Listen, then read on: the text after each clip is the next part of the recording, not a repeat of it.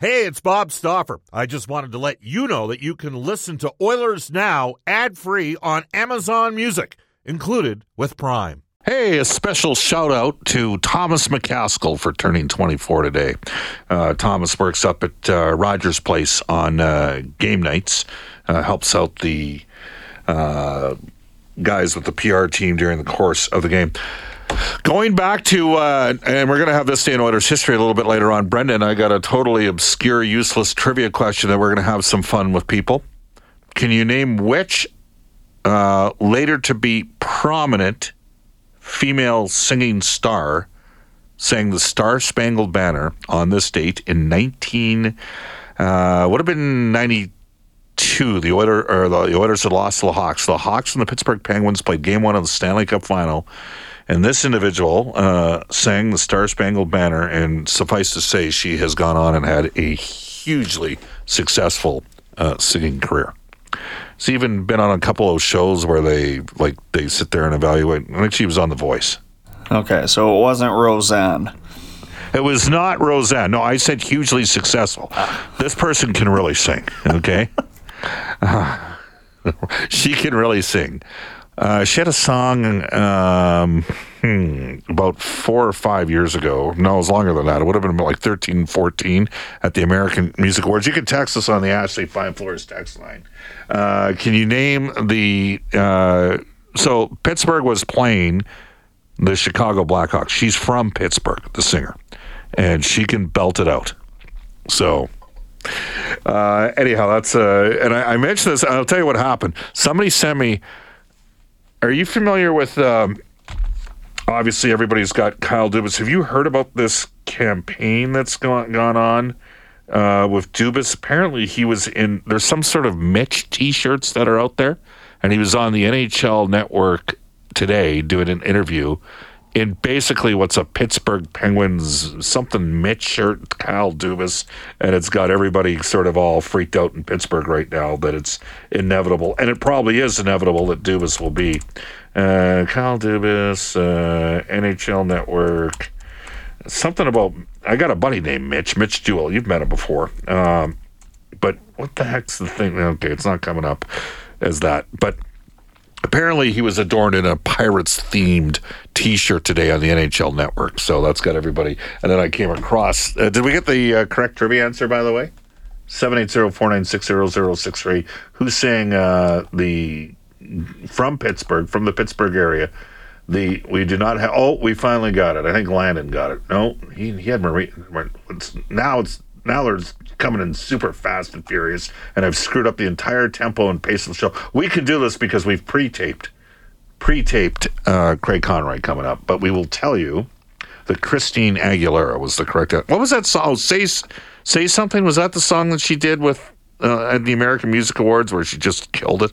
Unbelievable voice. So she sang in Game 1 of the Stanley Cup Final back in 92 between the Penguins and the Chicago Blackhawks. There you go. All right, well, let's get right to it. Happy birthday to Thomas, and we are going to go to our Oilers Now headliner for Wilhauk Beef Jerky. It's the best you've ever tasted. Search for Wilhauk, Wilhauk today. And here is our one-on-one conversation with the new general manager of the Calgary Flames, Craig Conroy. Well, Craig, maybe just, and I know it's been a couple days now, but just a thought on, how excited you are about the opportunity, to sort of grow this Calgary Flames organization in a new role for you as the GM. Obviously it's a dream come true for me. Didn't know if it was going to happen or not, but now that I'm here, just so excited. I mean, looking forward to it. It's a little bit busier than I ever thought, but it's been fun. We had our amateur meetings the last 3 days, and we just had a kind of debrief on what went on with the Wranglers and just moving forward here. So, we got a lot of work to do, obviously, with the coaching search and different things, but, just trying to reach out and connect with people and get a little more comfortable with the job. So it's a learning curve for sure. Some guys during the All-Star break, they want to go away, to Hawaii or to Mexico. I wanted to go to Calgary to go see Bakersfield play the Wranglers. You had a great farm team down there, and that's part of what you did. And I guess when I look at Calgary, look, you guys finished 16th in the regular season. You finished ahead of Florida. sometimes it's never quite as bad as some people think, and sometimes it's not quite as good as everybody thinks it is. Well, and you have to sort of maintain a sense of balance, because you guys did do some really good things from an organizational perspective, including putting together a pretty good product for your American Hockey League team. Well, I mean, we're obviously going in the season. We were excited. Everybody felt like this is a playoff team. We really believe that. And as the season went along, there was, we underachieved at times, and in the end, we didn't make it. But you're right. It wasn't as far off, but it wasn't exactly what I expected either. I mean, it was disappointing because, you talk to guys, just like we're disappointed, they were disappointed in themselves. So the one good thing is we know, hey, at the end of the year meetings, they're ready to go. They're like, okay, I wasn't good enough. They're not pointing fingers at anybody. They're kind of looking in the mirror and saying, hey, that's on me. And, it starts with Markstrom. He was, he's hard on himself. He said, I'm going to be back next year. I'm going to be ready, and I'm going to have a good year, And when you hear that from the goalie, we're in that thing. We say, hey, it's not all on you. This is a team game. This is, to a man, we were not good enough. And next year, coming back, obviously there's going to be a new coach. The guys that have come in are now been here a year, and hopefully, that helps them. That's gonna make a big difference. It really is. The Oilers saw firsthand the benefit of hiring an internal candidate that knew their players. Jay Woodcroft, I'll give you a stat. The Oilers are second in the NHL since he became the head coach February 10th, 2022, in the regular season. They got the second best record in the league since that's happened. You guys have had a real strong program, and you got a coach that's been a multiple-time coach of the year in the A. Are sometimes maybe some of the solutions right in front of you? Because certainly that appears to be the case when the Flames hired you as GM. Well, that's a great stat. I didn't know that. That helps me in my thought process too. But you know what? You're right. I think being in the organization, knowing what's going on, feeling comfortable with our young players, and I have mentioned, we're gonna have to start getting some young players in the lineup. It does give all our internal candidates a kind of leg up.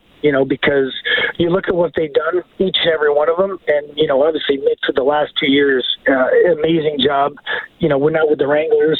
It's sometimes you can overthink it, and I'm trying not to do that. I mean, I know people I like out there, and then when we have our interview process, I think that's going to make a big difference. That's going to be a big thing in my mind, weighing in for sure. We're joined by the new general manager of the Calgary Flames, Craig Conroy. Bob Stauffer with you at Oilers Now. Craig, you do have some players that are going into the last year of their deals, and I mean, a couple of them are, uber important for the organization, including two guys that were acquired in a lopsided trade, as it turned out, in Calgary's favor by your predecessor, Brad Treliving, who did a very good job. How many, I would assume, have you talked to, since becoming the GM, have you talked to all the sort of, the key parts of your guys' lineup in terms of where their headspace is at moving forward? Yeah, I have. And they had a lot of questions, even who's the coach. I don't have all the answers for you guys right now, but, those are priority guys.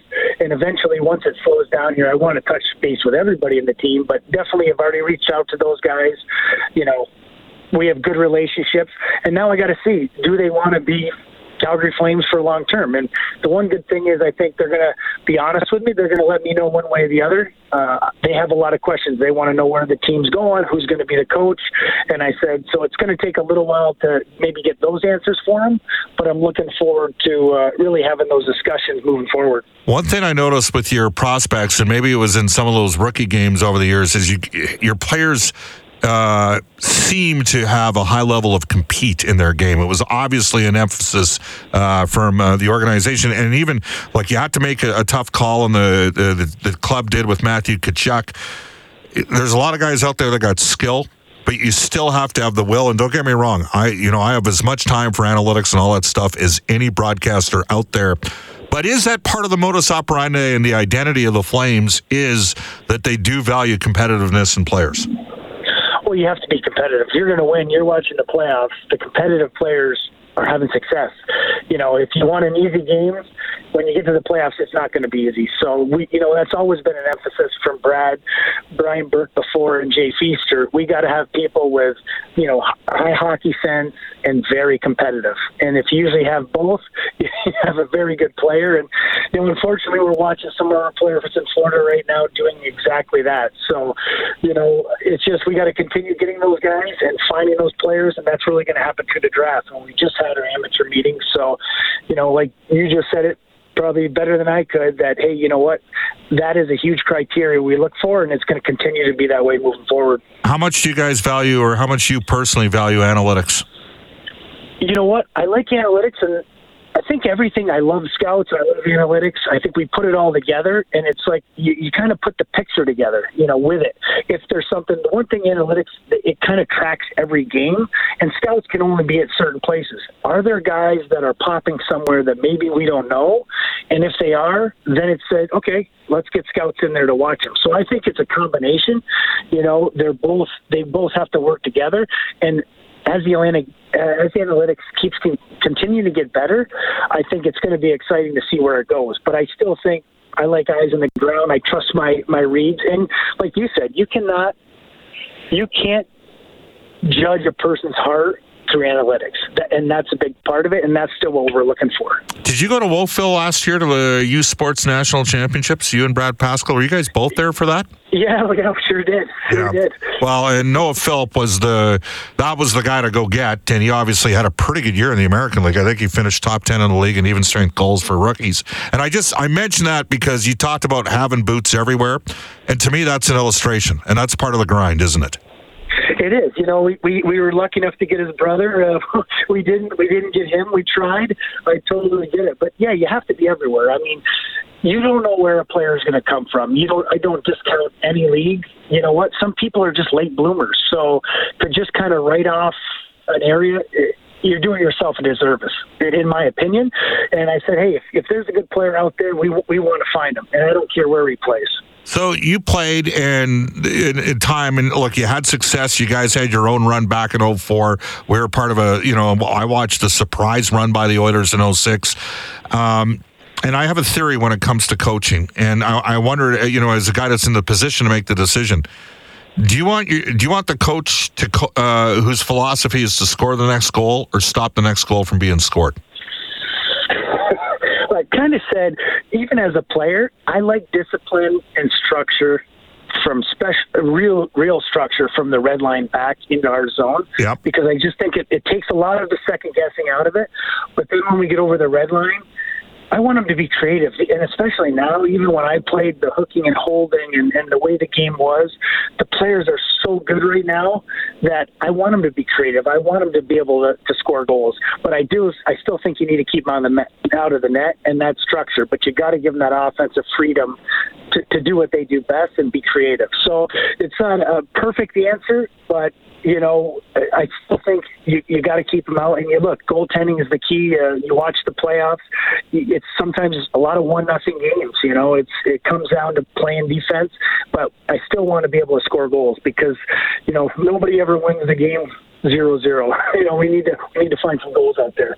People, and I'm a little bit older than you, Craig, and I lack the speed, talent, agility, coordination, and toughness and character to have played in the Western League, let alone the NHL or a place like Clarkson. But the reality of the situation is that today is a completely different world in terms of how we work with everybody. And how important is it? Because I'm sure not every coach that you had along the way positively reinforced, but we are at a different place, aren't we? That you just can't sit there and constantly drone away from a negative perspective. So is there a way that you can have standards instead of maybe rules, and have create the most positive culture that you can? And is that something maybe that the Flames are looking to build here? For sure. I mean, we want to. I've always believed. I always had fun coming to the rink, and obviously, the coaches I had, they told me what to do, and I did it, and that's just the way I grew up. I just, I didn't question anything. It's a little bit different now. You're absolutely right that people, they want to be more involved. But we also want to have some fun here in Calgary. But, the one thing I'm not going to go, you have to hold players accountable. And the players in general want to be accountable. They really do. They want to have rules, and they want to have, they want to have a little bit of leeway to have fun. But when it comes time, if they're not doing something, I think the coach has to have the hammer and he has to make the players accountable. But I'm all for fun and having a good time. And as long as my team's competing and working hard every night, we're not going to win every game. But as long as the effort's in there, and that's what I'm hoping our coach. I want a coach that can kind of inspire and lead, and guys that want to, just not because he's yelling at them, because they want to do it for him because they respect him, and he's kind of that visionary guy with him. I'm just quickly looking at your salary structure here. I see 5 top 6 forwards, because in a perfect world to me, Coleman and Backlund are on the third line. Would you guys like to find a way to add a top 6, or is that something that might happen organically with one of your players coming up? Well, I mean, we talked about adding. That's what we're looking for, a top 6. We were hoping for a top 6 all year. We're trying. It just didn't work out. Brad worked as hard as he could to do that. It's not as, you wish it was a little easier than right than it was. But for us, we know. And hopefully internal would be great, because then it would make a huge difference. But you're right. I think we have 5 forwards, and then if we could add 1, that's on the bucket list for sure. And I know you've spoken about this final question. How important is it for the Flames to have a captain this year? Big time. You know what? I think a Canadian market, you just can't say how much it means. You got to have a voice for the team. You got to have a go-between between the coach and the players. And it's great. Hey, we're going to have a leadership group, but to actually have a captain, I've always had one in Montreal, St. Louis. Thank you. Montreal, St. Louis. It's just a Canadian team especially needs a captain, so that's a priority for sure for me. That is Calgary Flames General Manager Craig Conroy. It's 1:51 in Edmonton. We'll wrap up the show with this day in Oilers history when we return. The Mitchapalooza t-shirt for the Pittsburgh Pirates is for Mitch Keller, and that is what Kyle Dubas wore today on the NHL Network, which has got everybody in Pittsburgh thinking that Dubas is coming. Now, does he wait to see what happens in Ottawa? Time will tell. Royal Pizza, pizza pasta, and so much more, including their new boneless wings. 8 for $13.95, 16 for $25.95. You can visit royalpizza.ca where they stock recommendations of Mediterranean chicken. 14 Edmonton and area locations for you. To this day in Oilers history, for New West Travel, serving travelers since 1979. Book your vacation today at newwesttravel.com. Now, I will mention, we opened the show talking about a year ago today, the Oilers knocked off the Calgary Flames, the McDavid overtime winner. But the Oilers also won a Stanley Cup on this date. Here's Brendan Escott. Sure did. Back in 1988, the Oilers becoming the first NHL team to record 11 home wins in one playoff run. They beat Boston 6-3 in Game 5. Take home the Stanley Cup, the last Cup win, of course, with Wayne Gretzky on the team. Won the Conn Smythe that year with 43 points in 19 playoff games. Steen River. That's where I watched the game. Steen River. This family was nice enough to bring 4 Oilers fans that were working up for Suga Reforestation up in Steen River, right near the Northwest Territories border. Let us watch that game. And it was over late in the second period. I remember Gretzky finding Tikkanen, the saddle and net, or Tikkanen, yeah, and the Oilers were off, and it was over. It was a blowout. Of course, it was a weird year because there was a game in Boston that wasn't completed that year. Reed Wilkins has Inside Sports tonight. Here's Brendan Escott. Sure does. You will hear from me. We will set things up on the football season. Of course, the game coming up 2 o'clock tomorrow, Elks and Blue Bombers at home. We also have Cam Moon coming up for a little Memorial Cup talk. Again, Kamloops hosting Quebec. Monday, NHL insider John Shannon for Legacy Heating and Cooling, and for Contract Equipment Limited, Edmonton's sporting icon, the former heavyweight champ of the National Hockey League, George Laraque. Up next, the Global News Weather Traffic Update with Randy Kilburn, followed by Rob Breckenridge from 2 to 3, and then Chelsea on Ched with Chelsea Bird, 3 to 6. Have a wonderful weekend, everybody. Back at you on Monday.